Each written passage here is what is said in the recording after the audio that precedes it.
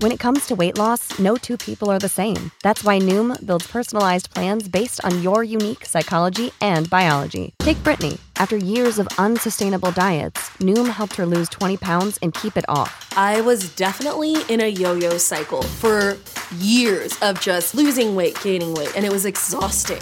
And Stephanie. She's a former D1 athlete who knew she couldn't outtrain her diet, and she lost 38 pounds.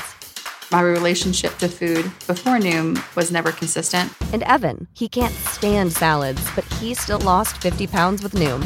I never really was a salad guy. That's just not who I am. Even through the pickiness, Noom taught me that building better habits builds a healthier lifestyle. I'm not doing this to get to a number. I'm doing this to feel better. Get your personalized plan today at Noom.com. Real Noom users compensated to provide their story. In 4 weeks, the typical Noom user can expect to lose 1 to 2 pounds per week. Individual results may vary.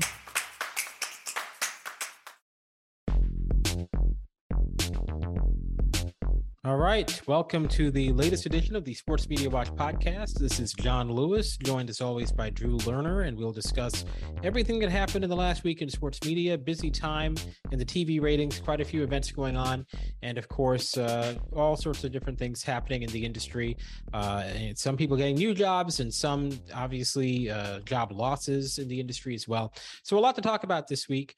Don't forget, if you have not already, please sign up for the SMW Podcast feed or subscribe to it, I should say, at Spotify, Google Podcasts, Apple Podcasts, anywhere where you get your podcasts is where you can get the SMW Podcast. So why don't we get started by talking about the NBA's ratings and, of course, the big headline from the weekend, Kings-Warriors game number 4. Very exciting, dramatic game. And it had 7.5 million viewers on ABC, which is the largest first-round playoff audience in 21 years since the Lakers and Trailblazers on NBC in 2002. Tom Hammond, Bill Walton, Steve Snapper Jones, and that was a Robert Horry 3 from the corner to clinch that series for the Lakers back then. So great game for ABC, great game for the NBA as the Kings-Warriors series continues to deliver easily the best numbers of the first round. It is now, all 4 games up double digits from last year, and that's no small feat. Last year's games were Warriors games. So it's not like you're plugging in Steph Curry and it's outdrawing, the Timberwolves or something. These are games involving Steph Curry that are increasing double digits from games involving Steph Curry. So that is what you want to see if you're the NBA. And obviously the Warriors play a big role here because it's a competitive series involving the Warriors. Last year, no real drama. I think people knew they were going to beat Denver. It wasn't a very interesting series. But you got to give a lot of credit to Sacramento because, like I said, Steph Curry was there in every single one of these windows last year, and the numbers were not this good. Obviously, the Warriors are the driving force because the Kings are not drawing like this against anybody else, maybe not even the Lakers. But clearly the Kings are contributing something to this, even if it's just by being a good team that is a real and significant challenge to the Warriors. But it is worth noting the most watched NBA game outside of the finals since Michael Jordan's retirement also involved the Sacramento Kings, right? It was Game 7, 2002 Western Conference Finals, and the Kings blowing that game that they should have won. Everyone blames the refs for Game 6, but I blame Peja and Doug Christie for missing the side of a barn from 3 wide open threes that they missed. And I also blame them for blowing a 40-20 first quarter lead in Game 4. But that's neither here nor there. The point is the Sacramento Kings, people watch the Sacramento Kings play. They're not really that small of a market. Memphis is a small market team. They're out of the top 40. I don't even think they're in the top 50 in terms of market size. Sacramento is a mid-sized market and an untapped market. And I do think they're playing a role here. I don't think it's just the Warriors. I think the Kings have some appeal too. All right, Drew, we'll bring you in. What are your thoughts on the weekend numbers? Yeah. Well, first and foremost, I think you hit on a lot of good points there.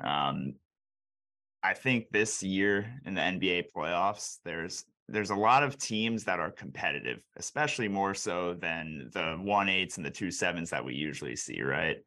But I think the driving force for the huge number we got with Kings Warriors is the time slot that we've talked about many times. It was Sunday afternoon, 3:30.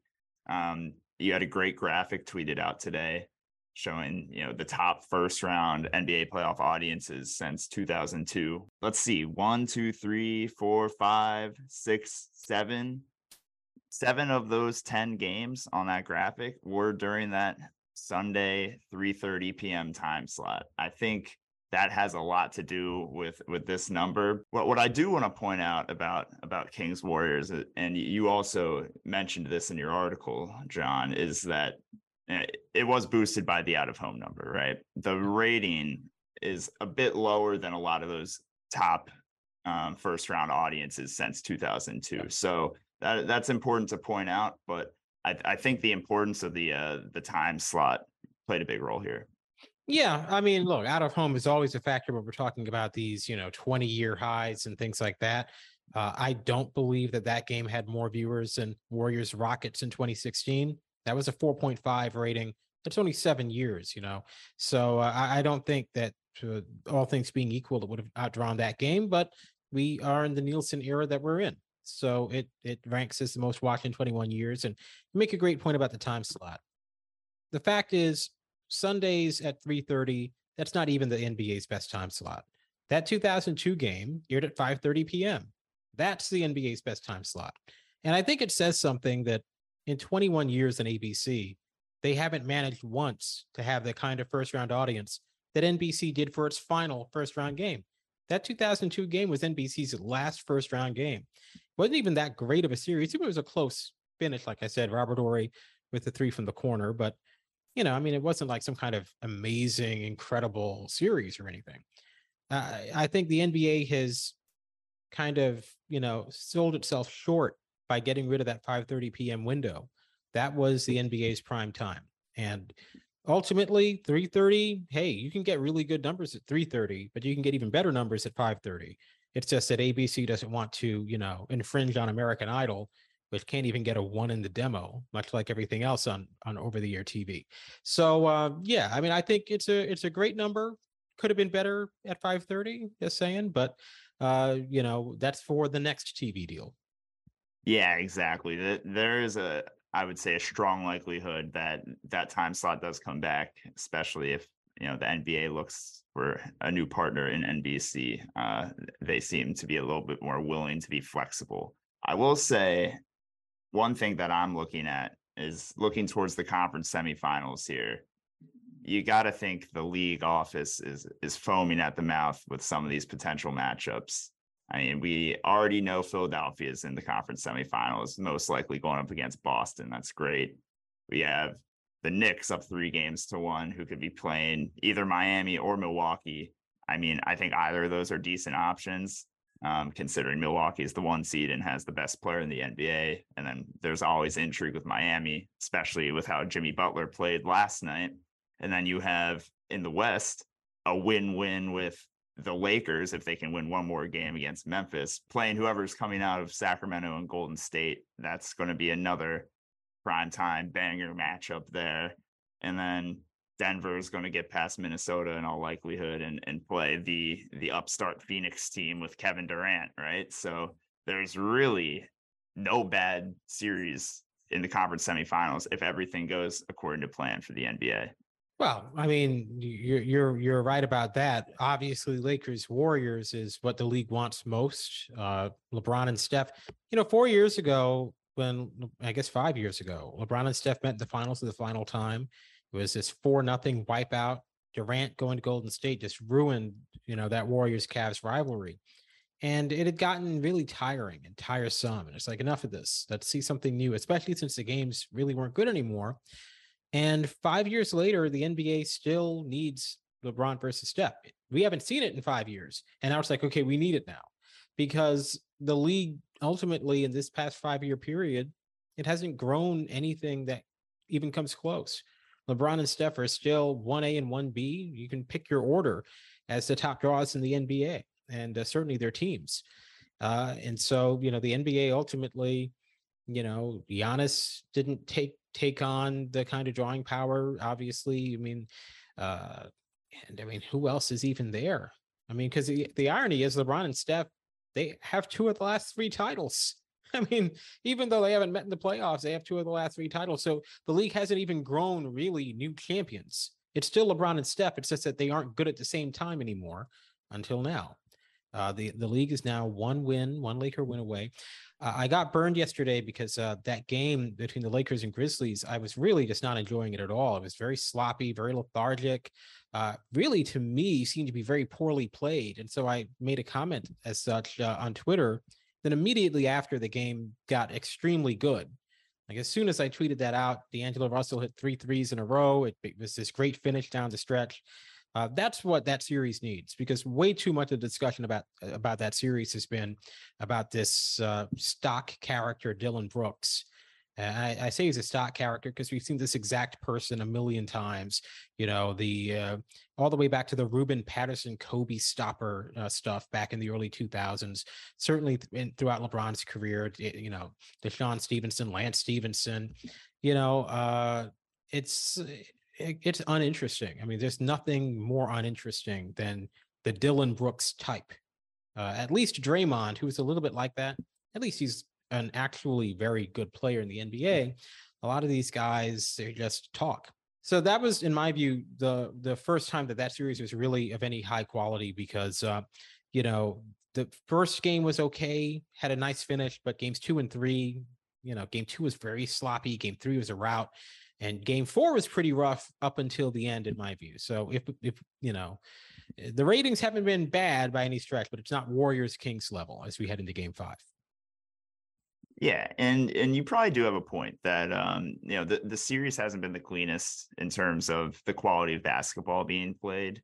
And I think kind of the theme throughout a lot of this NBA season is there hasn't really been a dominant force. There hasn't been a team that's blown people out of the water.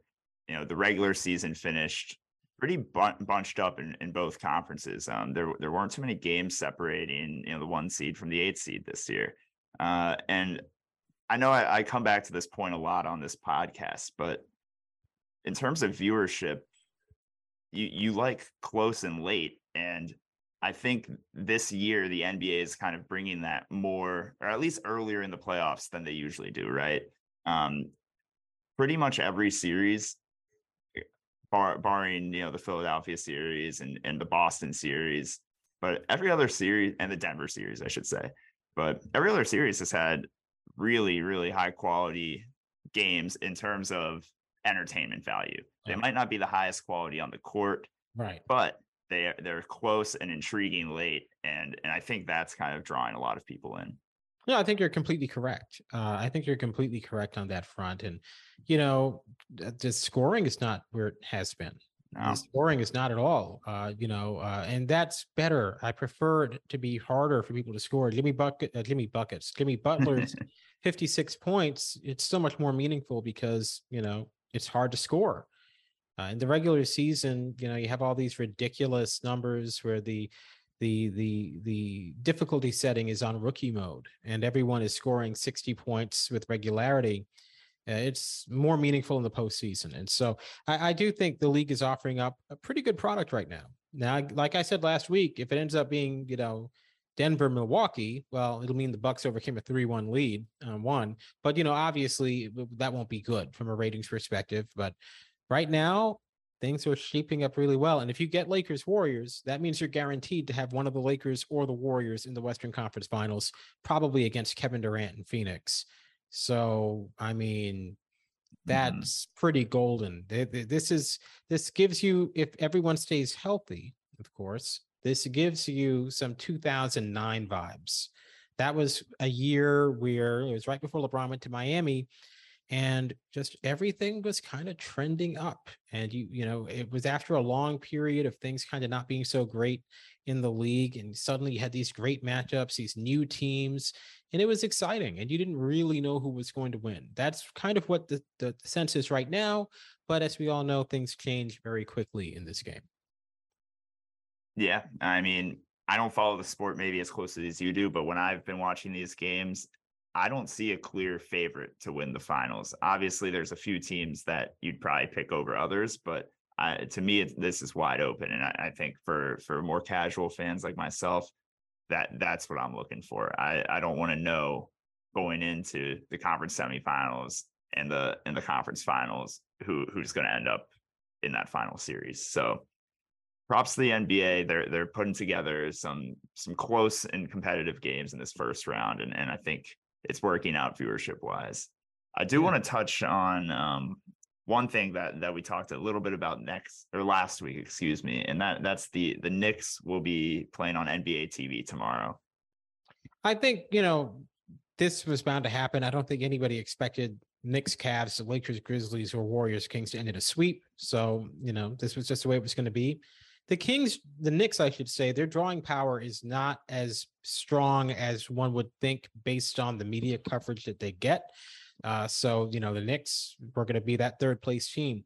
The real question to me is what happens if 3 of these series go 6? Theoretically, you get a 4 series go 6. We know Warriors Kings will be on Friday night. That's going to be on ESPN. Yeah. The question becomes, if Lakers Grizzlies go 6, what time is that? I think that'll probably be an 8:00 game on ESPN. There's no way they're putting the Lakers on ESPN News. Given the choice between inconveniencing LA fans and having them have to go to Staples Center at 5:00 local time and having the Lakers on ESPN News, there's only one choice. So I'm thinking 8:00 start for Grizzlies Lakers because Memphis isn't the central time zone. That's the series you would put on at 8. Then Kings Warriors at 10:30. And then if the Knicks series is still going on, the Knicks are going to have to be on ESPN News. The Knicks and the Bucks Heat, those are probably going to go to at least a 6th game because the team, well, frankly, all the series that are 3-1 tomorrow, the road team is up 3-1. Very strong possibility we have 4 game 6s on Friday. So, yeah.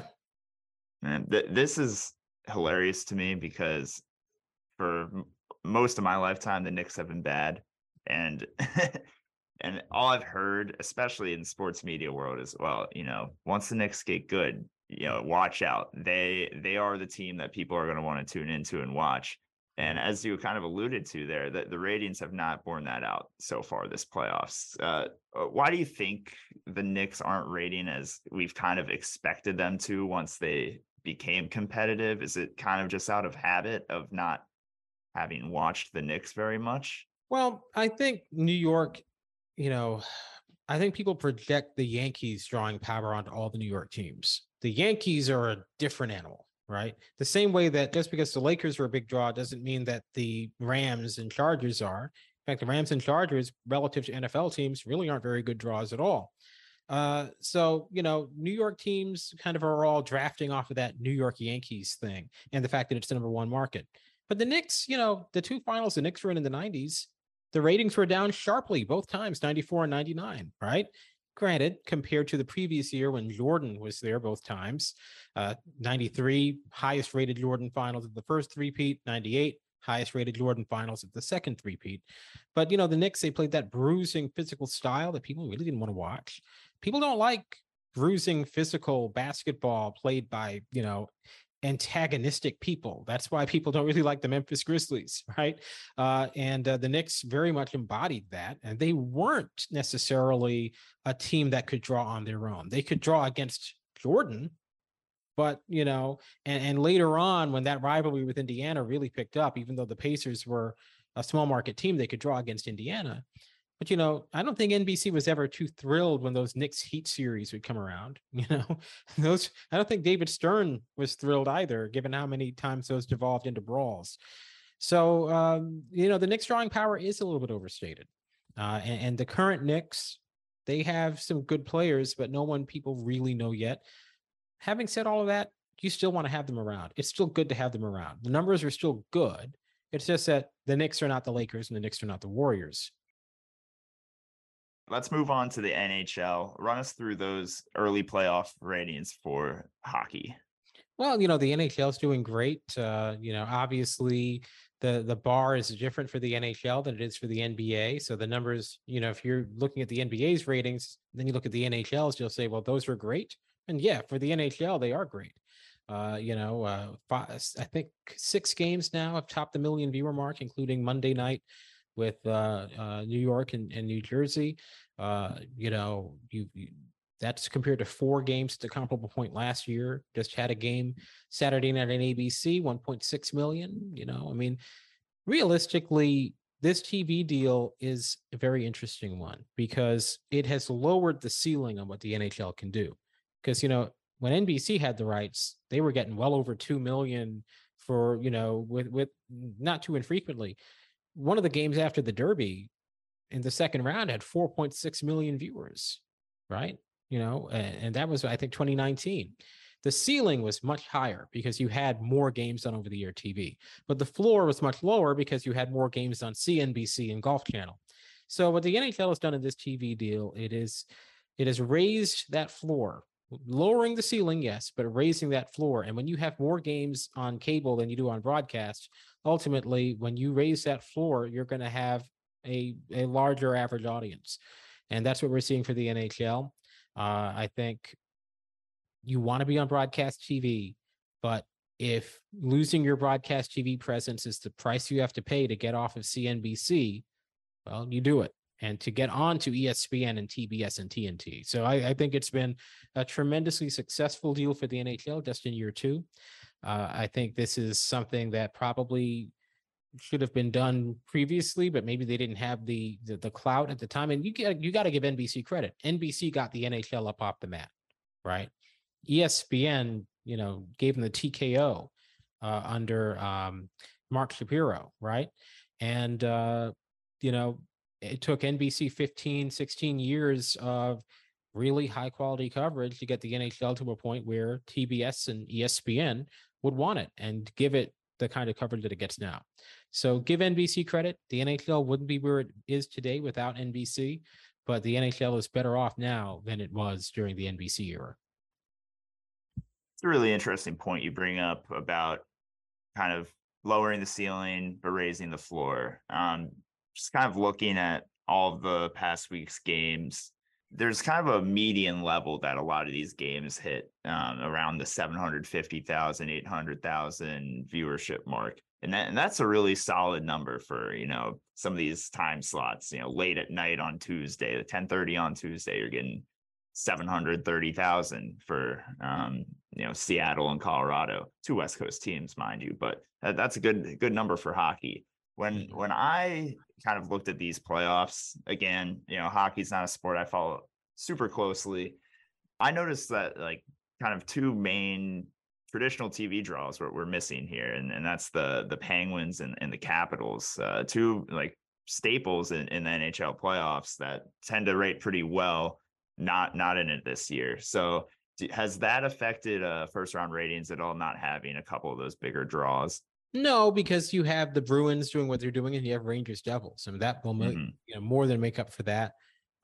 Tampa Bay Toronto is also doing quite well. The Lightning have built up a following, I think, through their 3 straight trips to the final, and of course, the Maple Leafs of all the Canadian teams are the one that resonates the most in this country. So, realistically, the Capitals were never that big of a draw, honestly. So the Penguins you might miss, but I think the draw that they have makes up for the Penguins' absence. And, it's not the end of the world to have some teams kind of go away for a little bit. And then when they come back, it's better and fresher and more exciting.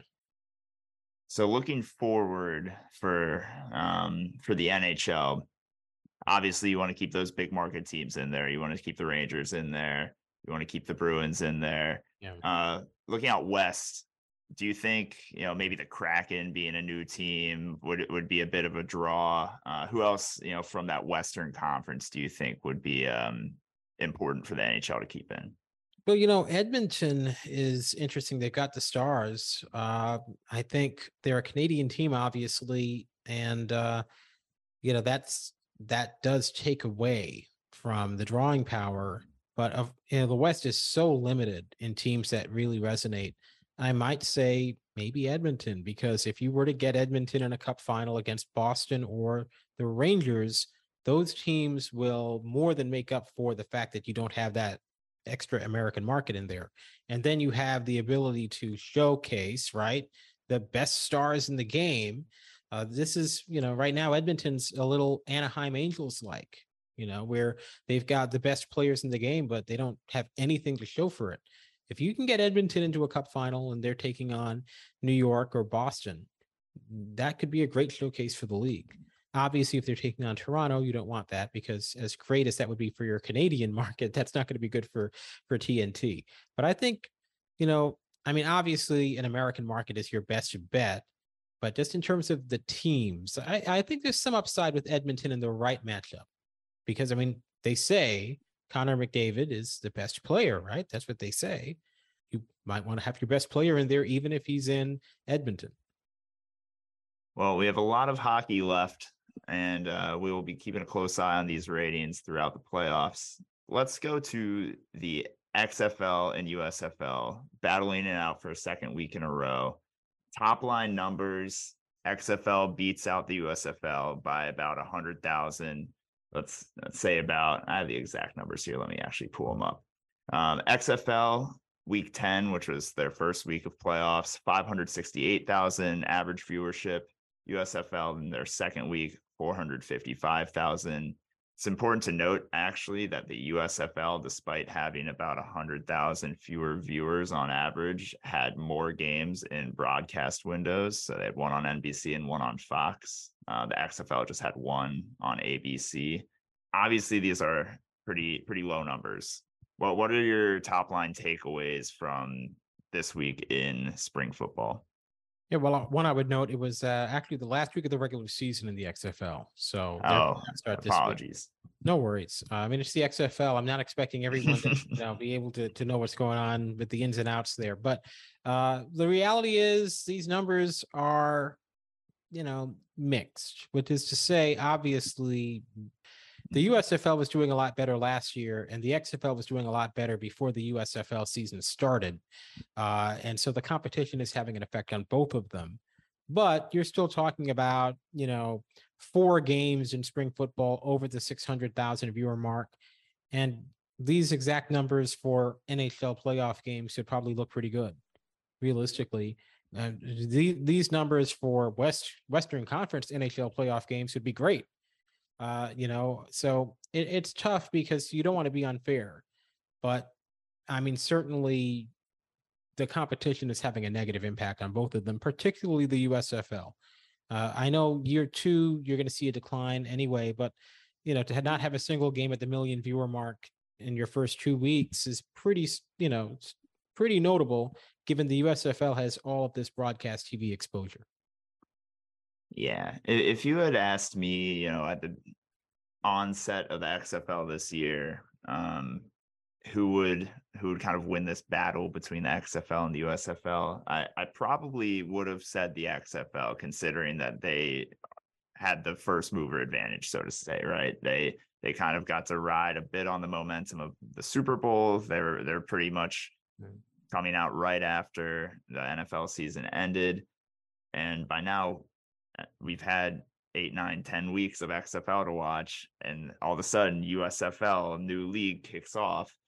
Is there really that much more of an appetite? There's not really much of a new shiny toy aspect to the USFL, considering that there has been spring football for 2 months prior.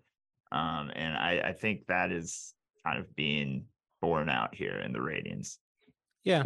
It's a limited audience. It's spring football. And I just think that, they should probably not go up against each other. The XFL is going to be done in 2 or 3 weeks anyway. I don't see why there needs to be any overlap. And even if you're going to overlap, there's 7 days in a week. You're not the NFL. Neither of these leagues are the NFL. There's no reason why they can't play a couple of weeknight games to minimize the head-to-head. But, I guess they're trying to establish dominance over each other, and they might just play themselves realistically. One other quick football note I wanted to touch on before moving on to a few more quick hitters here. 3:15 on Saturday, we had the Colorado spring football game. Obviously, this is on ESPN because of Coach Prime, Deion Sanders. Yeah. What are your thoughts on 550,000 for that game? Obviously, this is a team that won 1 game last year. This is Hollywood, right? Yeah. Well, I think the most famous Colorado sports alums right now are Chris Fowler and Kate Fagan, maybe. I mean, what has Colorado done really in any sport lately? So to get 551,000 for a spring football game with a team that hasn't been relevant since Keith Jackson was calling the games for ABC is pretty amazing, I guess. I mean, Deion Sanders, people have been interested in Deion for 30, 40 years going on, and he has that drawing power up to now. I don't know what's going to happen with Deion in Boulder, and I don't know what I want to happen, if I'd rather have them be super successful or absolutely crash and burn. But what I do know is I hope that everything is being documented. Yeah. I hope there's some Netflix cameras there. I mean, I know that they've had about 100 players enter the transfer portal and about 100 new guys come in. So I would totally eat up a docu-series about what's going on at Colorado right now. Yeah.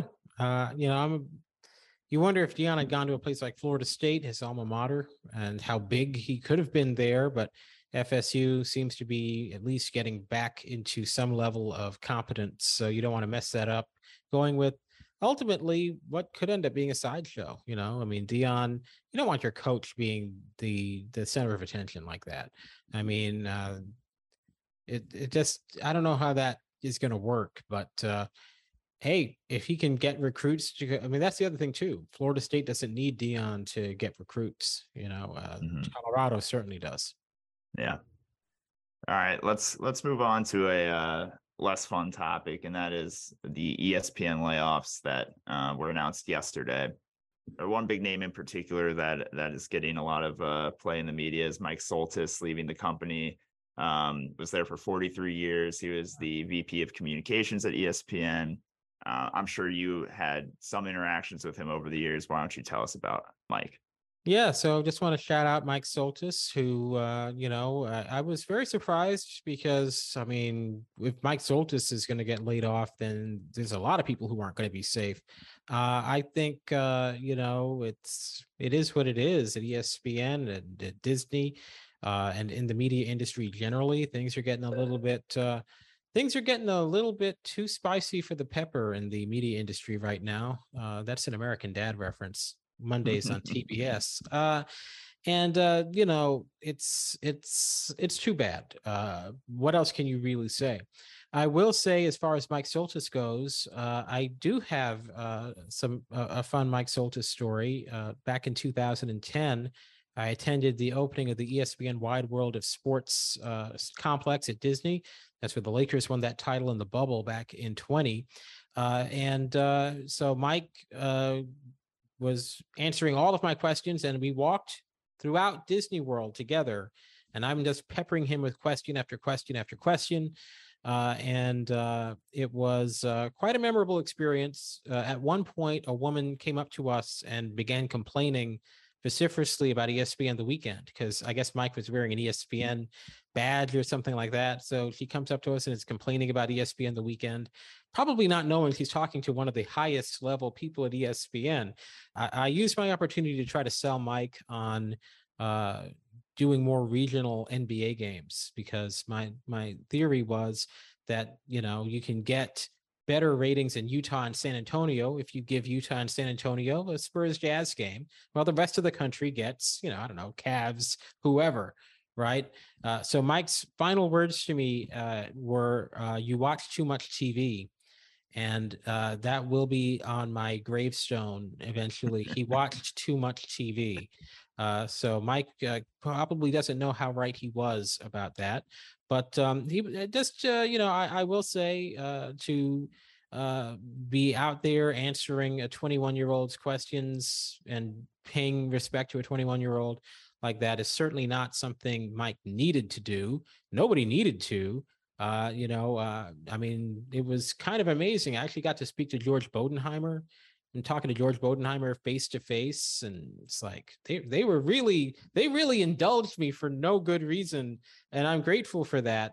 And it's certainly an act of kindness to do that with not even really a young reporter. I was just doing my own website. So it's not like I was, working for Sports Business Journal or whatever. So that was very kind of them, and it was a great experience. And so I just wanted to make a note of that and wish Mike the best. And certainly, I suspect, like I said, if they're gonna lay off Mike Soltys, I suspect there's a lot of people that folks in the media work with and have built relationships with, who are at ESPN on the PR side, who are going to get caught up in this. So it's certainly going to affect the way that I think people who communicate with ESPN do their business, because you do build certain rapport with PR folks there who, and there's a lot of hardworking PR folks there. A lot of the reason why people even talk about Formula One doing as well as it does is because Andy Hall, who handles their motorsports, is on top of that every single race, and putting those numbers out there. So we'll see. It's going to be interesting. To go to the on-air talent, we know that based from what Andrew Marchand is reporting, Chris Fowler will be staying. Seemed like Chris Fowler was going to be on the outs. It's one of those things, relatively speaking, Chris is underpaid, but then you see 10-year, $30 million salary, and you're like, oh man. I mean, I don't begrudge anyone the right to make their money, but that was one of those where I went, wow. It's good work if you can get it, right? Yeah, I wish I was that underpaid. Yeah, exactly. You're only worth what people are willing to pay. Exactly. But that's not generational wealth, but it's you and your kids and your kids. That's your generation. yeah, your generation and a little bit after. Yeah. But yeah, so we'll see what happens to other folks. This is just the way it's going to be in this industry. Mm-hmm. This is just the way it's going to be. Yeah. I mean, I don't have too much to say other than, it stinks. Everything you said about Mike Soltys, kind of that seems to be the industry-wide response to him being let go. So glad you were able to tell that story. Yeah, I just don't think there's much to be said. It's a tough industry. It's a tough time in the industry, and there's going to be a lot of good and talented people losing their jobs, and that's unfortunate. Anyway, we will move on. A couple quick hitters to get to. The WNBA last week came to a new broadcast agreement with Scripps Sports, and we'll be broadcasting on Friday nights on Scripps's Ion networks. John, what are your thoughts? I think it's a good move for the WNBA. Look, I mean, it's not the move for the WNBA. This better not be where the WNBA is in 10 years, right? But it's the stepping stone to the stepping stone. This is kind of like the NHL deal with NBC at a lower level, obviously, because we know the numbers aren't going to be anywhere close, not just because it's the WNBA, but because it's Ion. But it is similar to that, because the NHL needed to be with NBC to get it to a point where it could get to a better deal. The NHL needs to get reps on primetime broadcast television. It needs to have an appointment audience. ESPN gets a lot of praise for its WNBA coverage, and yes, it's increased the exposure, but there is no set WNBA night. Many years ago, they used to have a set night. It was WNBA Tuesdays. Got rid of that. Now it's WNBA whenever we find a slot for it. And to have appointment programming every Friday night, you're going to turn on Ion, and you know that Ion is available for free through your antenna if you have one. That I think is a big deal. You don't want to overstate it. There's a lot of overstating that goes on with the WNBA. I think there's a lot of people who are wanting to kind of, protect the league a little bit because we know how many cheap shots the WNBA takes, but I don't think it helps to be, to be a cheerleader in certain ways. The WNBA has a long way to go. And the WNBA is showing progress, but the growth that it's had is within certain parameters. The WNBA has yet to lift its ceiling. The college game, they blew past that ceiling. I never would have thought that 10 million viewers was even remotely possible right now. They completely obliterated the ceiling that they had. The WNBA has been within, I'll put it this way. The WNBA has yet to get a number that it couldn't have gotten 20 years ago when it was on NBC. Right. It's a little bit like where the NBA is, where the NBA's regular season audience this year was pretty much exactly the same as it was in 2003. You have all these changes in the middle and you end up right back to square one. But the WNBA, I mean, like I said, they haven't had a game with 1 million viewers since 2008. This Ion deal is not going to change that. I do think they'll get to 1 million for a couple of games this year, but the Ion deal isn't going to be the reason for that. But what the Ion deal can do is build up that audience a little bit, that appointment programming. And more importantly, people can stumble upon it. Now, I know what you're thinking, not necessarily you, Drew, but just generally, who's going to stumble upon anything on Ion? That's a good question, because, I mean, it's going to be tough. Ion it's not a channel that you surf through. But look, I mean, if you're really bored on a Friday night and there's nothing else on and your channel's flipping and you come across a game on Ion and you're open to watching women's basketball, maybe you stay there. It's not going to be some kind of viewership windfall, but at least it gives you the chance of building a fan base out of people who may not have sampled your league before. I think this is a positive deal for really just one reason, and that's because it's additive, right? They're not changing their exposure on the ESPN networks, and they're adding an entirely new package where, as you said, new fans can stumble upon this. This can be an appointment viewing experience, which, as you mentioned, ESPN no longer gives the league, right? So for that reason, I think it's a win-win. They're getting a little bit more money, they're getting more exposure, and they're not sacrificing anything for that, right?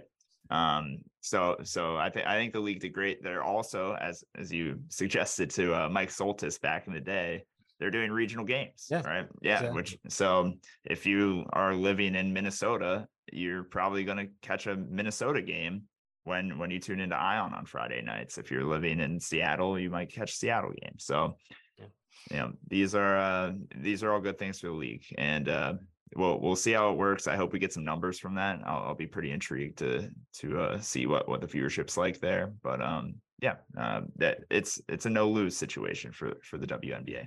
Yeah, and that part you mentioned, the regional aspect, is big because all these games are on RSNs. The established major, Big Four leagues can't get people to tune into RSNs the same way anymore. So you need that over-the-air exposure just generally. I do think Ion might be something to look at if you're the NBA, not for actual games, but for something like maybe Crunch Time on NBA TV.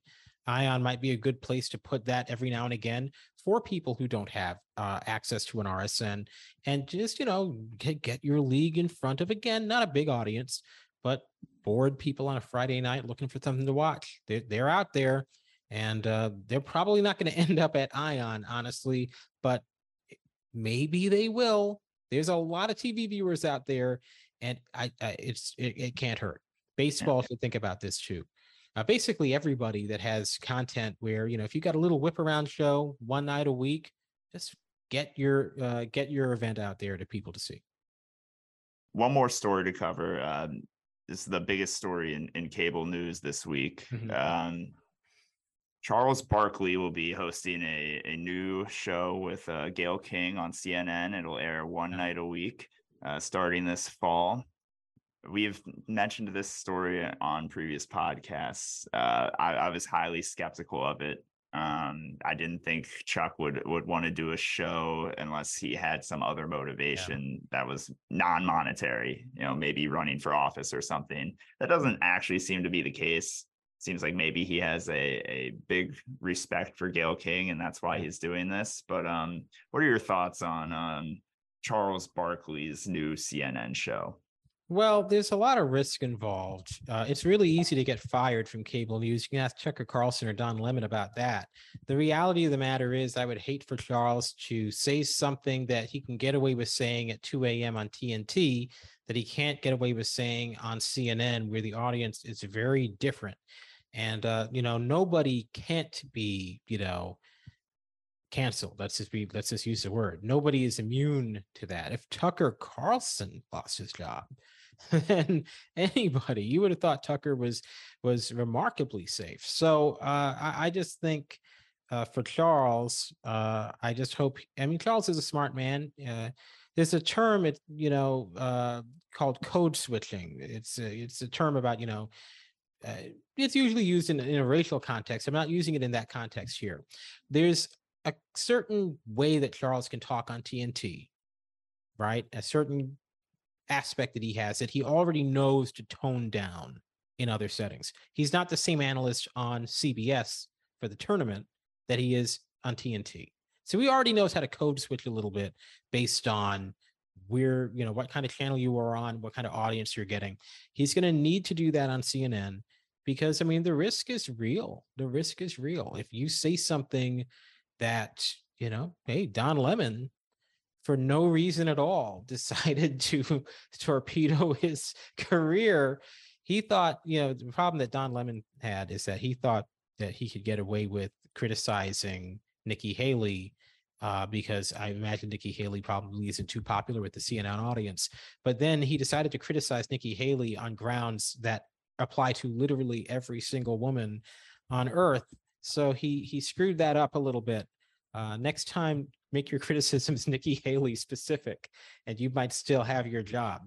I mean, cable news it's dangerous. I mean, I think for Charles, the upside is not high, but he's painting this as loyalty to his employer. Well, don't ever be loyal to your employer because you can be there for 43 years and they'll still lay you off. I don't know. I think, the money must be really good. That's all I can think. Yeah. He wasn't too loyal to his employer last year when he was having a little dalliance with Live Golf. True. So it's let's not act like Charles is Mr. Warner Brothers Discovery here as much as he wants to say it. I really don't know exactly what his motivations are unless they're really backing up the truck for him. But for one night a week, how much could they really give him? I don't know. I mean, he is one of the most talented people on TV, so maybe it is significant. But don't be shocked if it's boring. Because Charles needs EJ and Kenny to be Charles. It's not like Charles Barkley is this singular figure that wherever he goes, he's the same level of entertaining. You take EJ out of that show and you put even someone with a lot of talent like Kevin Frazier in there, it's not as good of a show. It works because of those four people working together and Tim Kiley and, that environment. It works there. You put Charles in with Gayle King, I don't know. I mean, it just. Yeah. What are they even going to talk about, John? Yeah, exactly. I think if you go back in the archives here, I was on the record when we talked about this before saying this would be an absolute bust if it happens. I don't think this is a show that's going to be long running on CNN. Let's just say that it might be entertaining. Who knows? They could pull it off, but even I don't think this is going to be a thing in 2 or 3 years. Yeah, I mean, definitely not 2 or 3 years.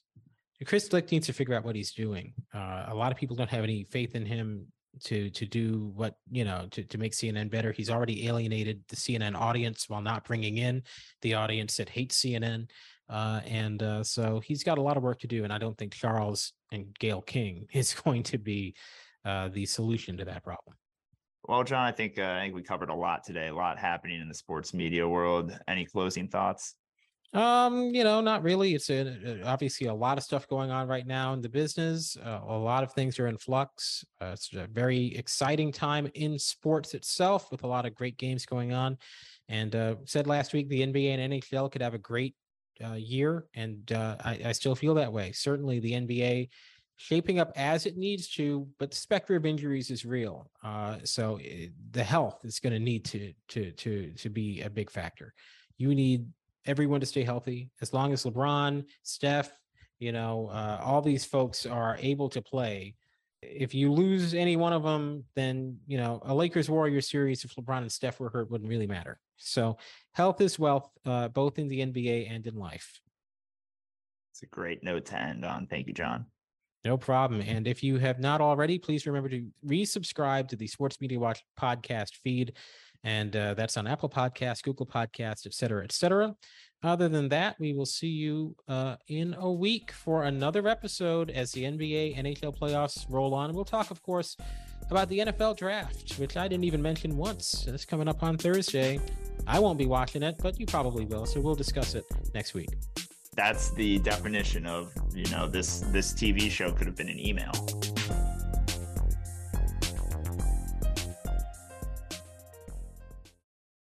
For the ones who work hard to ensure their crew can always go the extra mile, and the ones who get in early so everyone can go home on time, there's Grainger, offering professional-grade supplies backed by product experts so you can quickly and easily find what you need. Plus, you can count on access to a committed team ready to go the extra mile for you. Call, click Grainger.com, or just stop by. Grainger, for the ones who get it done.